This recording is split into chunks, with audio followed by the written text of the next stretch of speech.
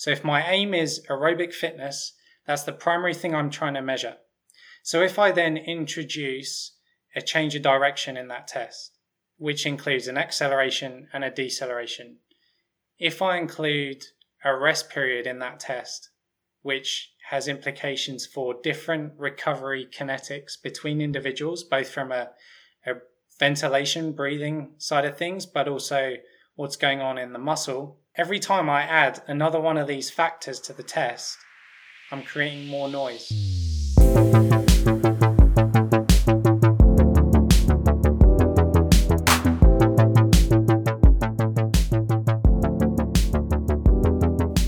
Welcome to the Pacey Performance Podcast, the podcast that dives into the philosophies, ideas, and practices of some of the best practitioners in high-performance sport. So this episode of the Pacey Performance Podcast is with Gareth Sanford, and so is next week's. It wasn't supposed to be a two-parter, but because of the depth of information and how much we actually got into discussing the anaerobic speed reserve, it obviously made sense to split that over two episodes. So in this episode, we dive into Gareth's background briefly. Then we have a little chat around the biggest misconceptions around conditioning team sport athletes. Gareth went on a bit of a world tour. Well, it was a world tour, looking at and analysing what coaches do. So it was great to dive into that. Then we obviously dive into the crux of the conversation around the anaerobic speed reserve. So what it is, misinterpretations, and how can Gareth's work with middle distance runners be applied to team sport athletes? Then we cut it there, and then we leave the rest for part two, which involves defining an athlete's mechanical and neuromuscular ceiling through profiling, what is critical speed, and then why we would use the anaerobic speed reserve versus maximal aerobic speed, MAS testing and prescription. So this episode is superb, and if you haven't followed Gareth on Twitter, make sure you do, because he puts some great threads together around anaerobic speed reserve as well as other things as well. So this is a fantastic episode. I'm sure you'll love it, and over to Gareth. This episode of the Pacey Performance Podcast is sponsored by Hawkin Dynamics. Hawkin Dynamics is the world's first wireless force plate testing system. The Hawkin Dynamics system is built for coaches to test in the real world, not just in the lab. Capture reliable data on all your athletes in a matter of minutes and monitor their progress in the cloud from anywhere in the world. The Hawkin Dynamics force plates are wireless, portable, and trusted by teams at every level of sport. Integrating force plates into your athlete monitoring program has never been easier or more affordable. If you want to see the Hawkin Dynamics force plate system in action, head over to their website hawkindynamics.com to schedule a demo or follow them on Twitter at Hawkin Dynamics. And this episode of the podcast is also sponsored by iMeasureU. iMeasureU is used by leading sports practitioners and biomechanics researchers worldwide to capture and compare multi-limb inertial data in the field. IMU Step from iMeasureU is a dual sensor and app lower limb load monitoring tool, which helps practitioners optimize return to play for running-based sports. iMeasureU have just released their new and improved waterproof sensor Blue Trident, which includes ultra-high G capabilities to quantify high-impact steps such as cutting, landing and sprinting, longer life battery to collect data all day, real-time feedback to aid immediate interventions, and faster workflow so practitioners can review long training sessions within minutes of training completion. iMeasureU, now part of Vicon, works with military, pro and collegiate coaches and athletes from around the world, including the Australian Institute of Sport, the US Department of Defense, and collegiate and pro teams from around the world. If you want to get to know more about iMeasureU, head over to their website iMeasureU.com or follow them on Twitter or Instagram at iMeasureU. So without further ado, over to the episode with Gareth Sanford. Gareth Sanford, welcome to the Pacey Performance Podcast. It's an absolute pleasure to have you. Hey Rob, it's great to be here. Thank you for coming on. It's nice to have a familiar accent. I know that sounds a bit weird, but it's nice to speak to an Englishman abroad. So yeah, welcome. Thank you, and it's nice to say the accent is still there, because it's been a little while since I was living in the UK. So how long has it been? I left the UK in 2015 to move to New Zealand. And then I'm now in Canada. So it's been through the wash a little bit. Yeah, and holding on strong, which is nice. Yeah. It's good. So anyone that doesn't know who you are, Gareth, would you mind giving us a little bit of a background on yourself? And there's so much for us to go into today. So a couple of minutes and then we'll dive straight in.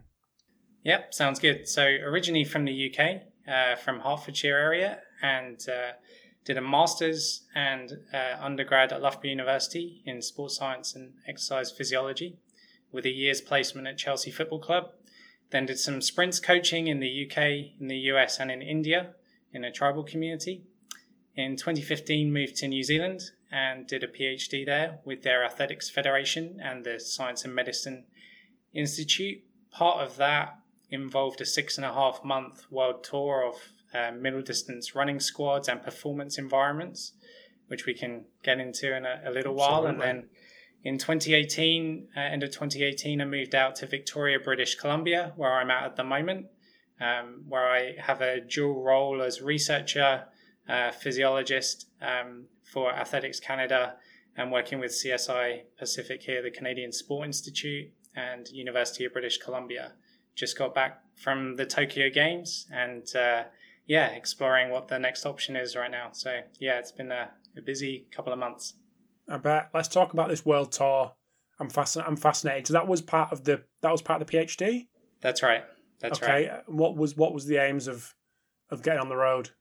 Yeah, so I guess as a kind of overview of the trip, it was 68,000 kilometers. So that's about one and a half times around the world, with 8 different nations, 80 coaches, 200 athletes. And the idea was to be collecting some PhD data along the way, but also understand 2 of the following questions. So the first one was that I was getting from lots of coaches in this middle distance area. So when I say middle distance, I'm talking about sports in the 1 to 5 minute range. So for athletics, that's the 800, the 1500 meters. The 2 questions I was focusing on was, how do we better understand the complexity of athlete profiles that you see in that middle distance event? Meaning some coaches will have athletes for the 800 that come at it from a speed side of things, so moving up from the 400, and then there are others who will come from the more endurance end, the 800, 1500 types. And then there are some people everywhere in between, and coaches have this puzzle of how do we get the best out of those athletes? So that was one question. The second question was, how fast is fast enough in terms of absolute sprinting speed when you're in a sport that equally requires a very high aerobic demand of the athletes? We had a very good idea of, you need a VO2 max of 70 plus or minus, but how much sprint speed is enough? And then what are the implications of that with things like the anaerobic speed reserve, which we can get into as we go through. So that's an overview of what we were looking at there. So at what point in your PhD did this trip come around? This towards the start? So you had you didn't have any idea of what was actually out there, or towards the end when you'd kind of started to build up an understanding of what was out there? At the start, you, I guess, do a scope of the area. And it's probably good to point out that the research bias was as follows. You do a journal search for VO2 max, you get 10,000 hits. You search for running economy, you get 3,000 hits. Lactate threshold, 3,000 hits. Critical speed, maybe 4,000 hits. Anaerobic speed reserve, when I started, had 9 hits. And I think that landscape is important to present because we can run into a trap of what we can measure is all there is. And there are important questions for us on the ground with our sports that we can't really always measure that well, but they're still important. And so what I guess decided to do was look at, okay, well, how can we start to get at that space beyond VO2 max with measures that we can be comfortable are valid, reliable, have high signal, and are easy to capture in an elite population.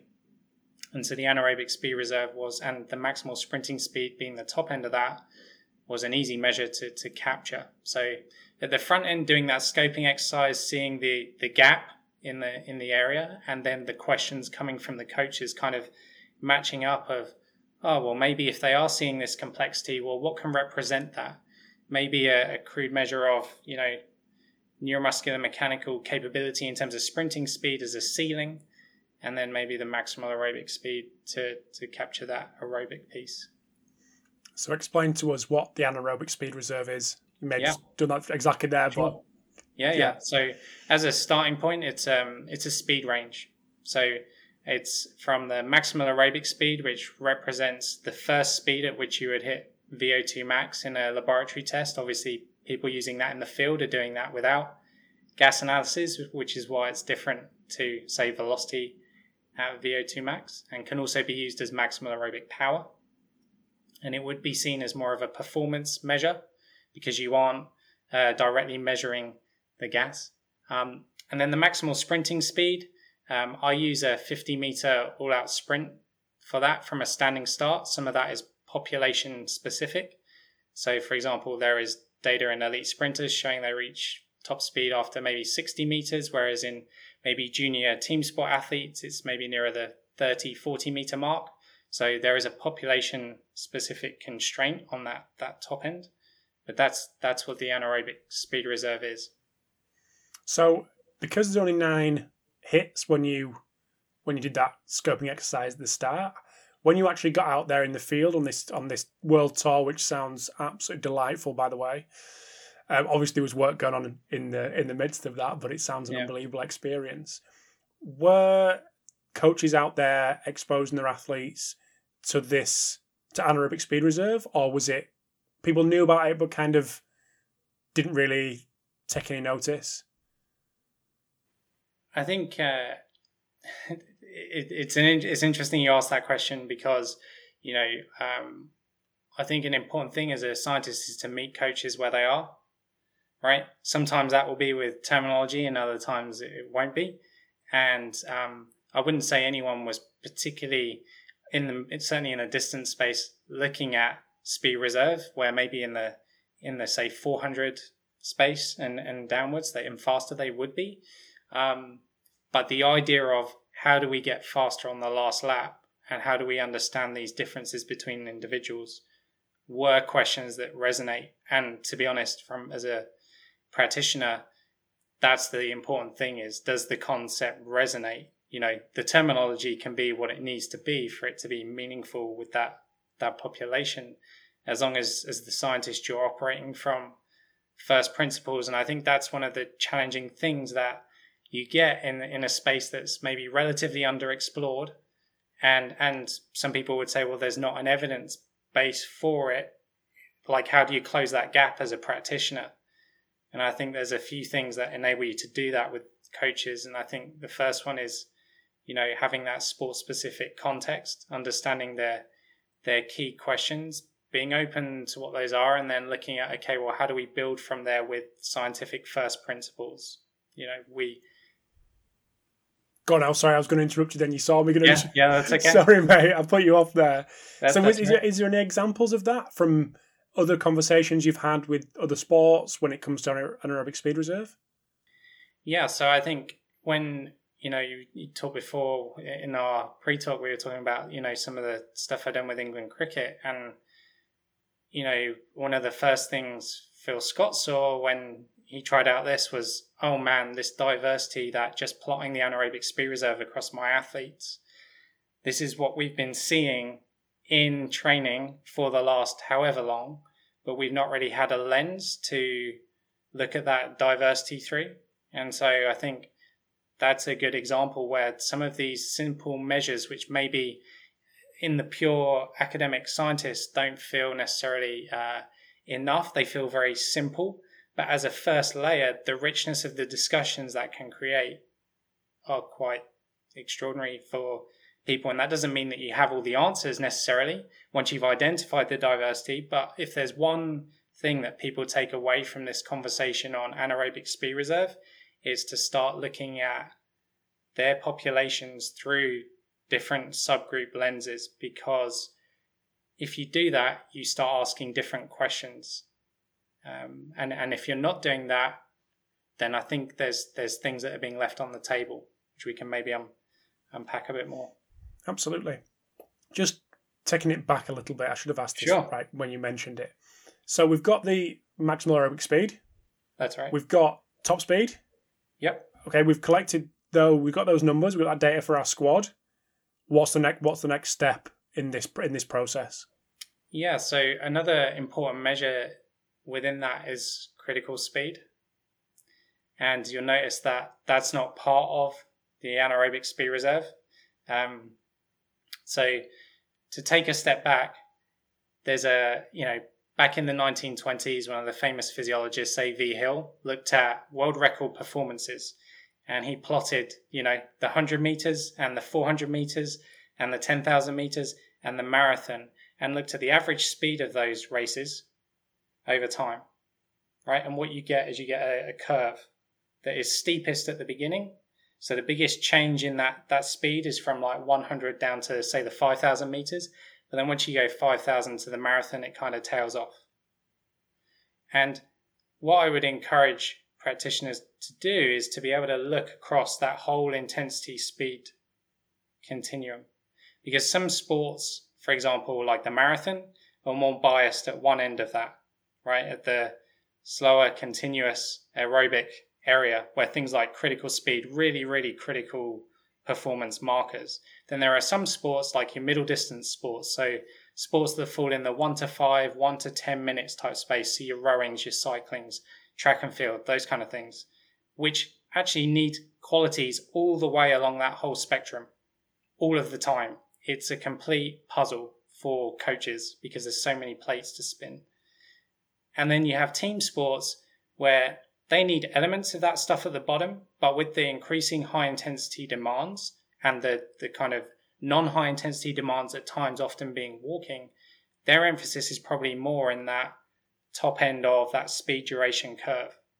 And what that means is for practitioners that top end is going to have the biggest diversity of profiles because you're getting people approaching that from different ends.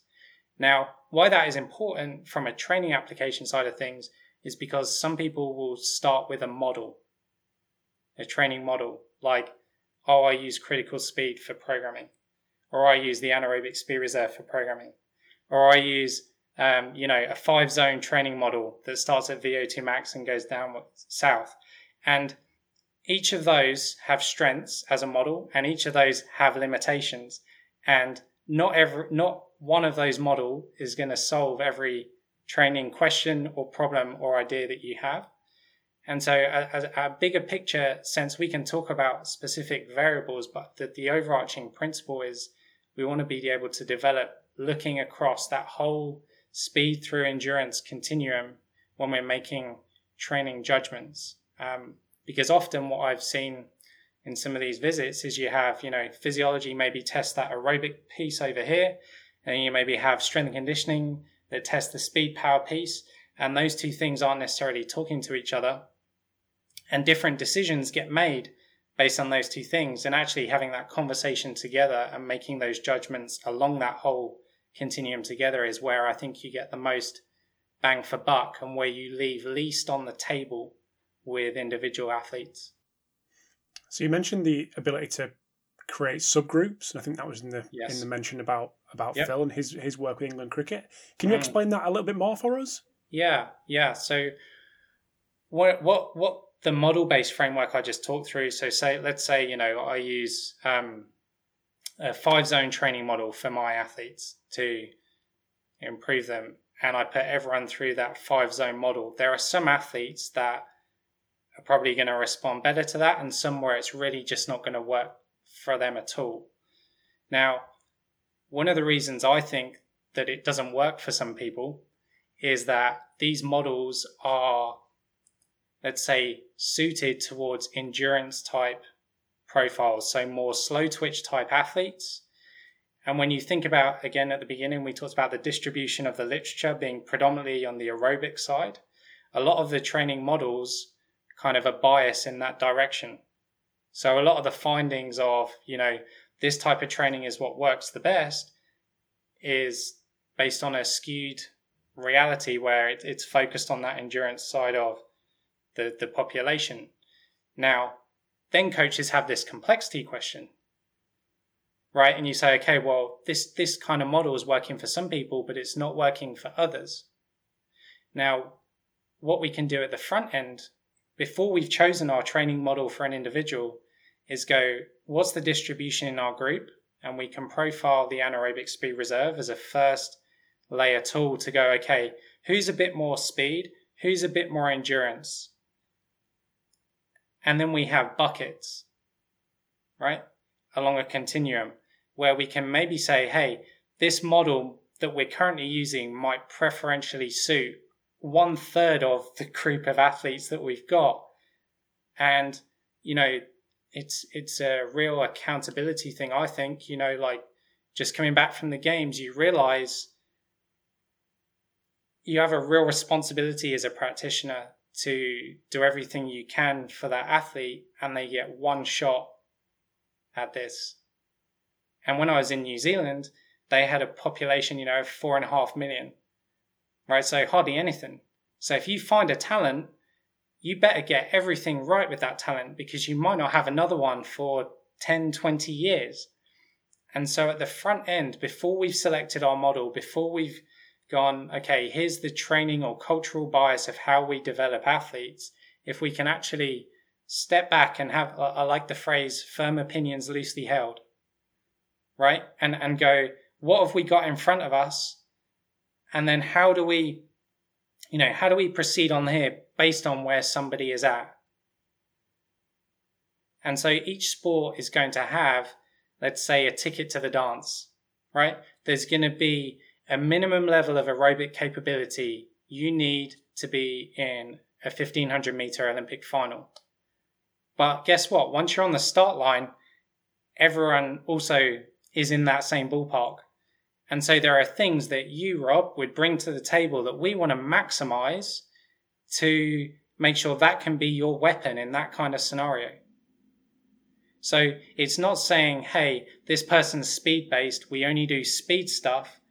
You need to look at the individual first, profile the athlete, and then what are the demands of the sport that you're in, and then what are the goals of the athlete. And I realize at the elite level, that's probably a bit easier. If you're someone who's listening and you're working in the athlete development space, then a framework I like to think about with this is something called ABZ, which is an example one of the startup guys, Sean Puri, uses. And what he says is, you want to know where you are. That's number A, right? Letter A, where you are. So you can identify that with your profiling. Then you go, okay, what's your Z, right? Where are we trying to get to? If you're an 18-year-old, say, academy player, or what's the long-term goal? Are you trying to be an Olympic finalist? Are you trying to get a scholarship at college? And each of those will create different types of demands of what you're trying to aim for. And then based on that, you can go, okay, now what's the next step? And that for individuals, I think is a much more, it gives you a much greater chance of getting more hits, right? Because you're zooming in on what that individual needs, rather than here's a model which says, okay, in 5 weeks' time on a Thursday at 2 p.m. we're going to be doing this. And I realize that it's easy to say, harder to execute, and there are realities for coaches that have 50 athletes to take care of.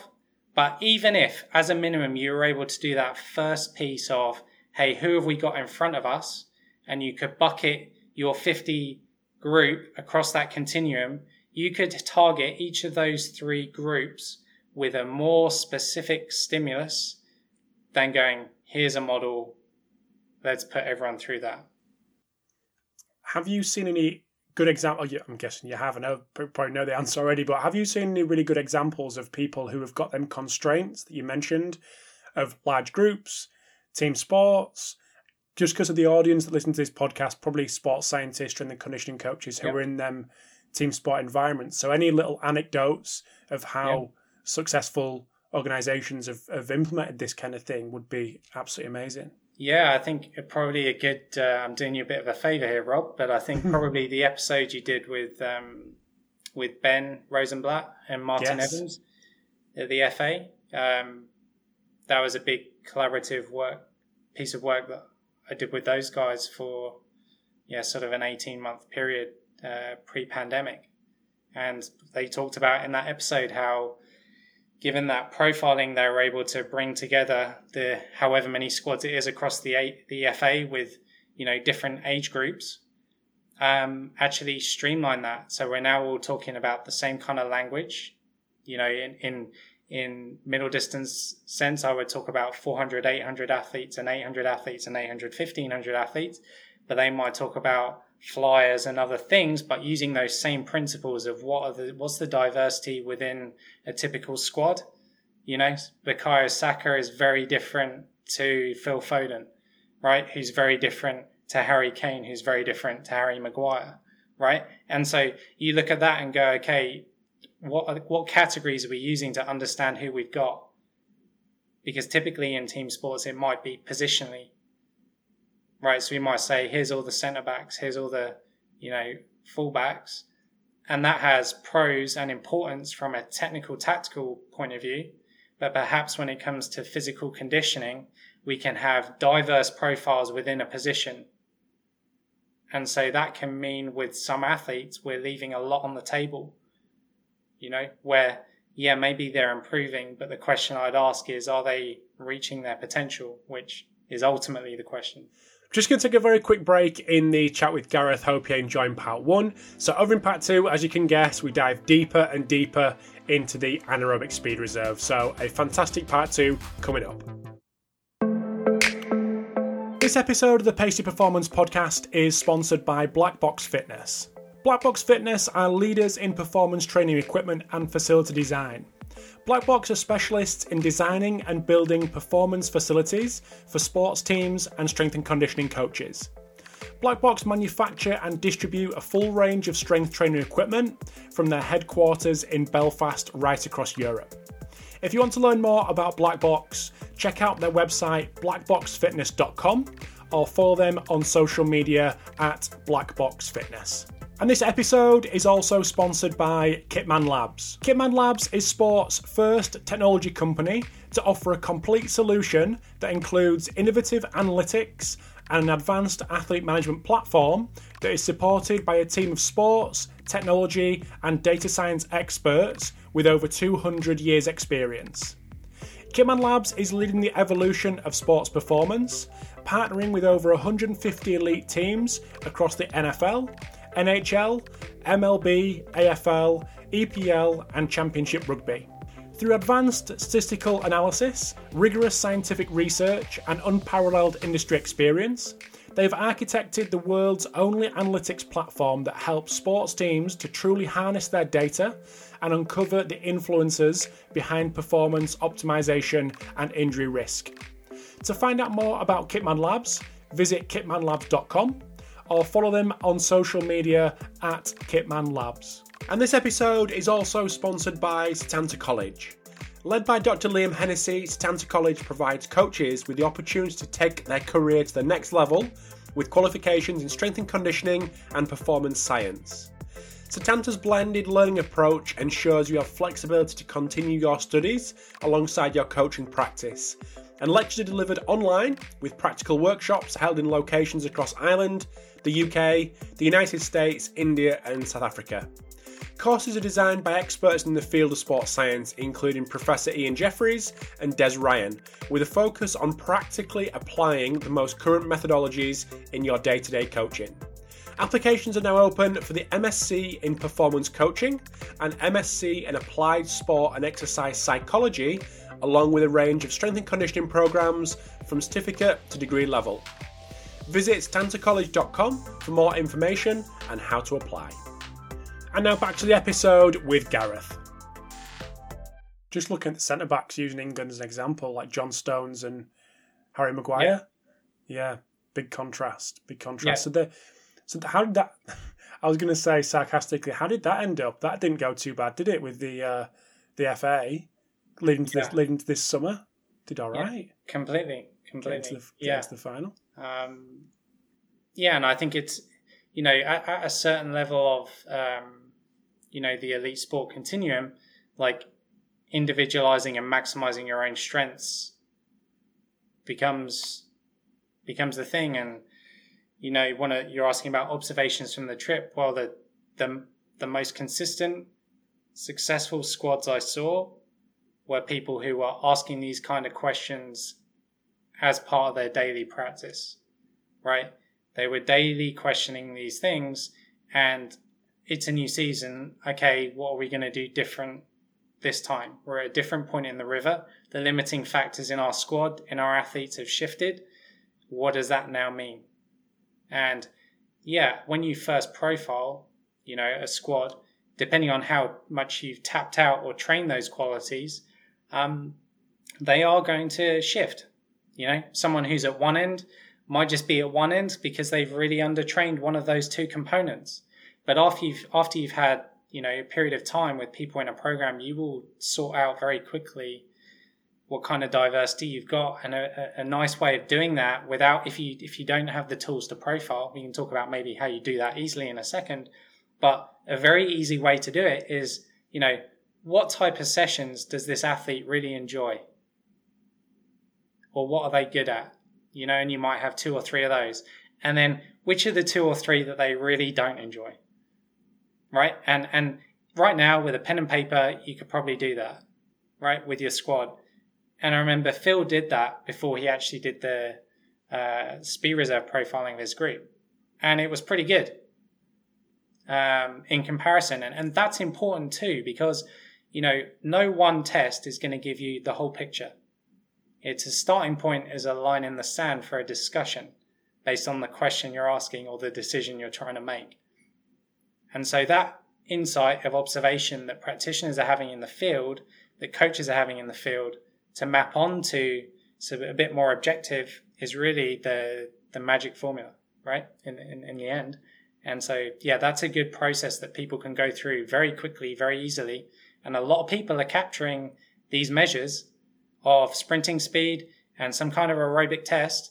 But it's about putting those together and then creating those discussions with it. I'm going to bring you back to that when you said we'll just discuss that in a minute, and it was the easy side of profile, the easy profiling. Yeah. Sorry, yeah. Could you be able to expand on that for us? Yeah. So, for in terms of equipment to measure these things, in an ideal world with sprinting speed, you would use a radar gun, but realize not everyone has that. Timing gates also very useful. I would look at getting 5-meter splits at the back end of your 50-meter sprint. And then you can estimate with speed over time to get your, speed is distance over time, to get your estimate of maximal sprinting speed. If you don't have timing gates, you could just get some cones out. If you have a stopwatch and a cone, probably practice it a few times to test your reliability, but it's very accessible to get that. And then on the max aerobic speed side, I would typically use a 6-minute run. And I'll walk through that because I get a lot of questions about this, and they're great questions and important questions. So let's dive into it. Just before that, do you want to go somewhere else? Yeah. No, we'll stay there. I'm just wondering who these questions come from, mainly. Oh, yeah, across the map. So team sports. Yeah, team sport, conditioning coaches. Okay. People, from sports like lacrosse to football, English football, soccer. All over the map. So carry on. Sorry, I interrupted you there. Yeah, that's okay. So when I think about testing, I'm thinking about what decision do I want to try and make at the end, and what question are we trying to answer?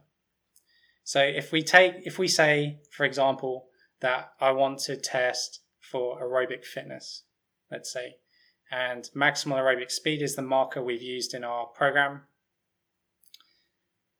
If I'm now thinking about a test that I want to select, I'm thinking about, I want a test with high signal, right, and low noise. So if my aim is aerobic fitness, that's the primary thing I'm trying to measure. So if I then introduce a change of direction in that test, which includes an acceleration and a deceleration, if I include a rest period in that test, which has implications for different recovery kinetics between individuals, both from a ventilation, breathing side of things, but also what's going on in the muscle, every time I add another one of these factors to the test, I'm creating more noise.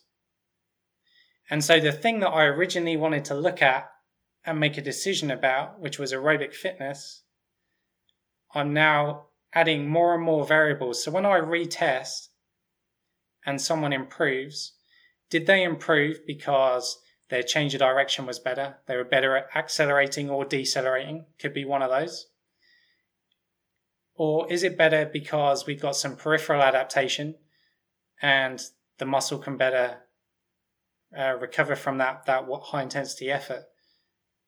Or is it because aerobically the training we did worked and we got, fitter from that? And if we're honest, I can't answer that question clearly. Now, I understand there's this tension between sport-specific nature of a test and sport-specific training, which we can get to in a second. But sport-specific testing, I think it really comes down to what are you trying to make a decision about?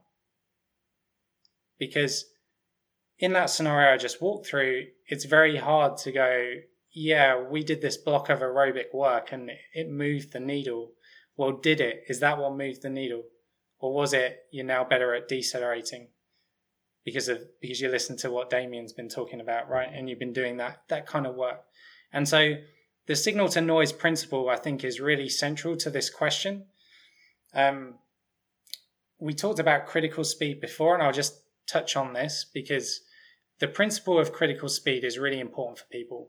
From a physiological term, like I get a lot of questions from academics, why don't we use critical speed at the bottom of the anaerobic speed reserve in terms of maximal aerobic speed? So I'll just tackle that quickly. So what critical speed is it's the last intensity where the body, from a fuel perspective, is primarily relying on almost exclusively the aerobic system to deliver that performance. And in a highly trained endurance athlete, so middle distance runner, 10K runner, you could sustain that intensity for 40 to 60 minutes. So for things like the half marathon, the 10K, the marathon, really, really important central variables to training and improving aerobic fitness. And the reason that's important is if you can raise that intensity, it essentially delays the chaos that goes on at a muscle level to a harder intensity, right? So a big aim of training is to raise that speed, to push that further, right? And then build out from that speed your durability at that pace. So that's one of the big aims of endurance training. The challenge with implementing critical speed testing in runners, first of all, and then we can talk about team sports, is that a critical speed model requires a 2 or 3 minute all-out effort and a all-out 12-minute effort. Delightful. Now, there is a 3-minute all-out test, but there are reliability issues with some of those things. And to be honest, like implementation of even just that, a 3-minute all-out effort, that's like a race. And you are, to use that test, you are blowing a hole in someone's training week. And so, again, when it comes back to what decision are we trying to make, that test really has to stand up as being like the most valuable thing in about a 10-day block of training for you to implement it. For the 2 and 12-minute scenario, there are maybe, I'm going to say, less than 5 world-class runners who could run you a reliable 2-minute all-out effort and 12-minute all-out effort. People like Laura Muir, who are strong at 800, 1500, the mile, 3K, 5K, or Sifan Hassan, but there are not many more. And so that really brings a big implementation problem. And so the principle of critical speed is important from the fitness point of view I talked about, but the testing of it is very challenging. So what I tend to do is I use maximal aerobic speed in the field, a 6-minute effort, which might equate to about a 2K time trial. And in our group here in Victoria, we've run both. We have Speedo VO2 Max in the lab and 2K time trial in the field, and it's pretty much 1 for 1. Back in my PhD, I did the same, but used a 1500 meters, which was a race with Aussie and New Zealand athletes, and 1500 was a bit too short of distance, which was in the 3-4 minute mark.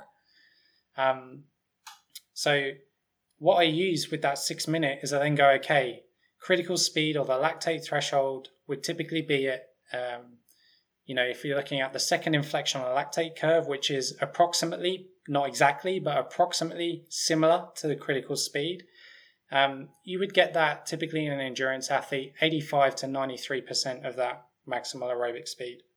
So in a team sport athlete where the durability of those paces is not going to be as high because it's not such an important training aim, that percentage is going to be slightly lower, probably in the 75 to 80%. But what that also means is there's some headroom to push that up.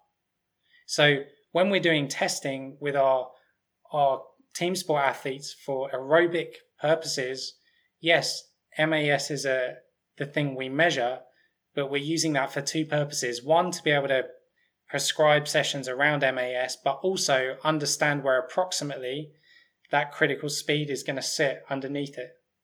And then we can use both of those as training zone stimulus with our athletes.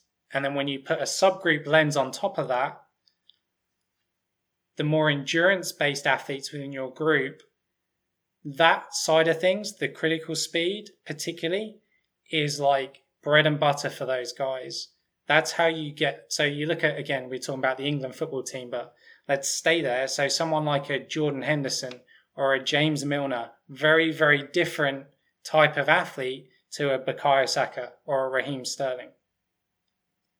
So someone like a Bukayo Saka, you give him tons of that kind of long efforts at critical speed, that would break someone like that. It's too much of a stimulus from a number of angles. Let's come back to that. But for your more aerobic, run all day type athlete, that kind of stuff is really going to maximize the aerobic qualities that they have. Whereas the more speed endurance, harder anaerobic stuff probably flattens them a bit. Because if you look at it from a muscle physiology perspective, if they're more slow twitch as an athlete, their muscle machinery is built to work more aerobically. That's their preference, right? So you want to maximize that type of system in that type of athlete. Whereas you start doing lots of hard anaerobic stuff with that type of athlete, they don't have the same glycolytic capability at a muscle level to cope with that. And so it can fatigue and flatten more. So in those type of athletes, you really want to build that aerobic side of things. And then maybe sprinkle some of those other things. Again, so I'll maybe just pause there. That was a lot. No, that's great. No, mate, Yeah. I'm letting you roll. This is fantastic. You said you were going to come back to the Saka.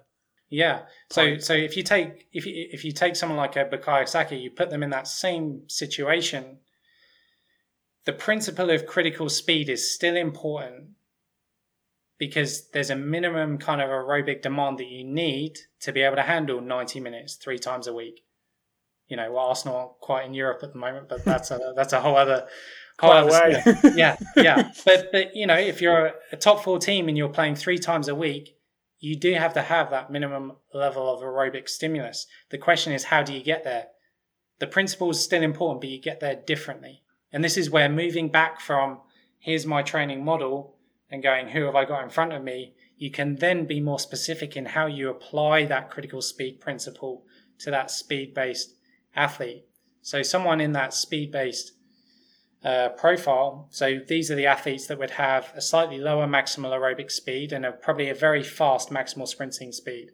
And probably in team sport athletes, it would be very similar to middle distance, so probably around that 10 meters a second. Sprinting speed would be what I would consider a speed type athlete.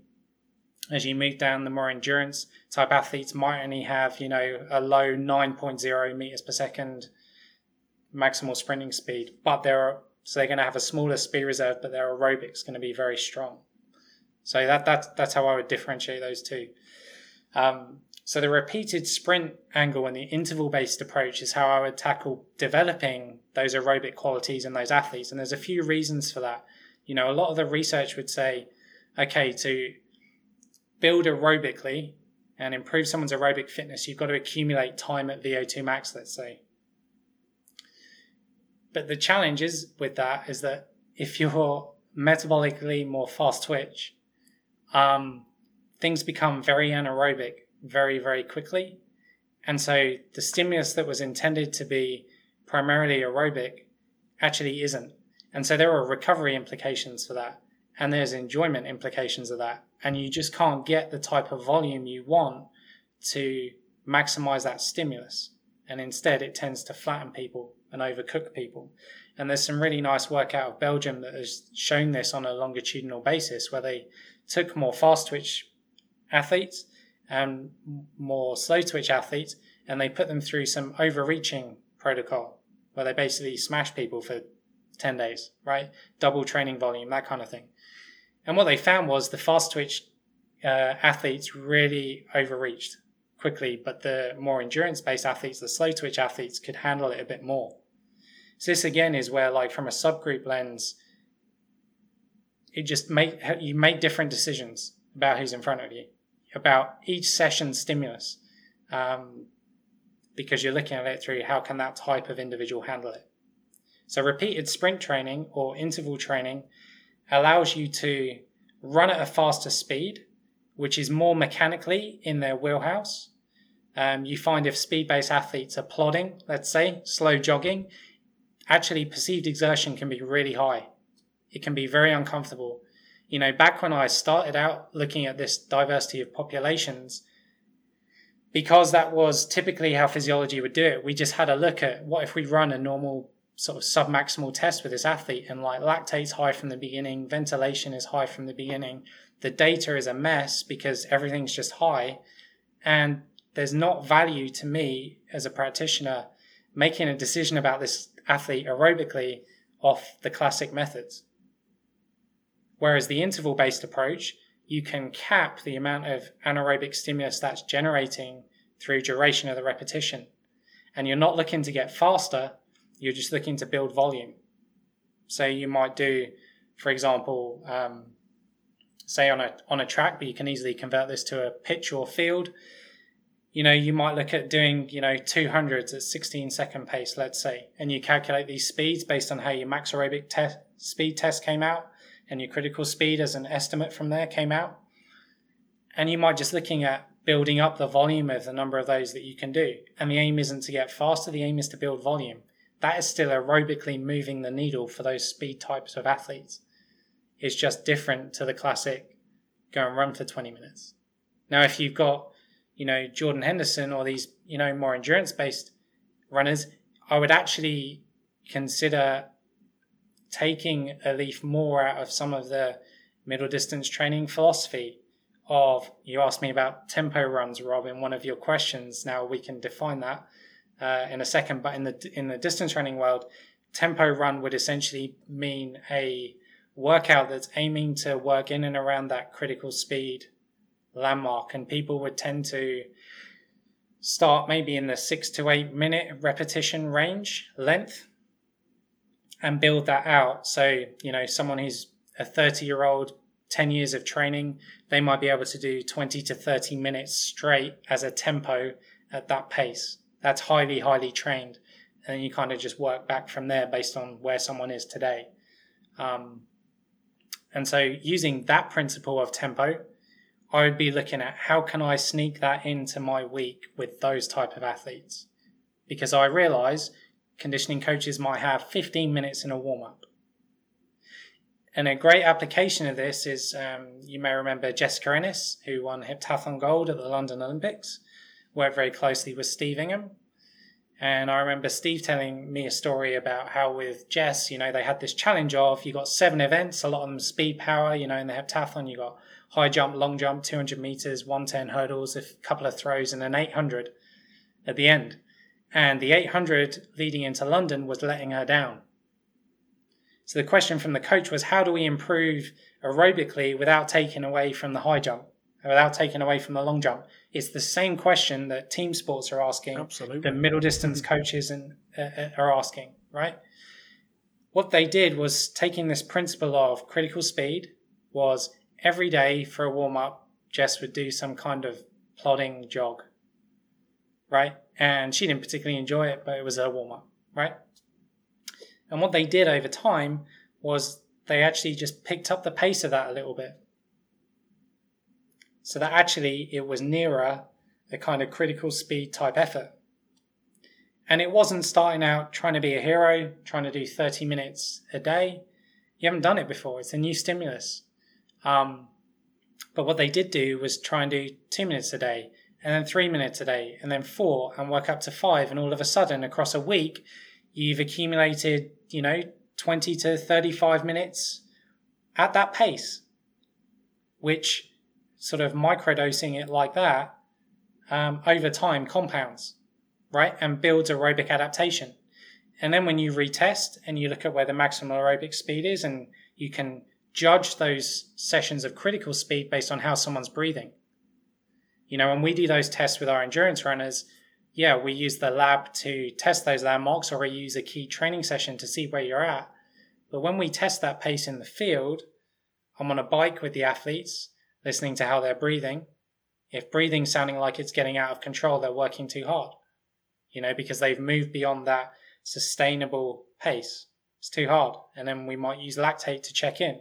So there's lots of things that once you've got that initial landmark with your profiling, you can then in the field do those tests of, what does this sound like? Are they working too hard or not hard enough? And if they're not working hard enough and it's the pace you had before, well, that's information and they've improved, and you can push that needle a bit more. So that's how I would think about implementing that aerobic conditioning in a team sport setting. Thanks for tuning in to this episode of the Pacey Performance Podcast. Big thanks to Gareth for giving up his time and going on part 1 of a 2-parter on the anaerobic speed reserve. Also big thanks to Hawkin Dynamics, iMeasureU, Black Box Fitness, Kitman Labs and Setanta College for sponsoring this episode today. As I say every week, the podcast could not run in its current form without these guys, so I really do appreciate their support. So check out next week where we've got a part 2, then we've got lots and lots of cool guests coming up over the weeks following that, and I appreciate your support as always. Speak next week.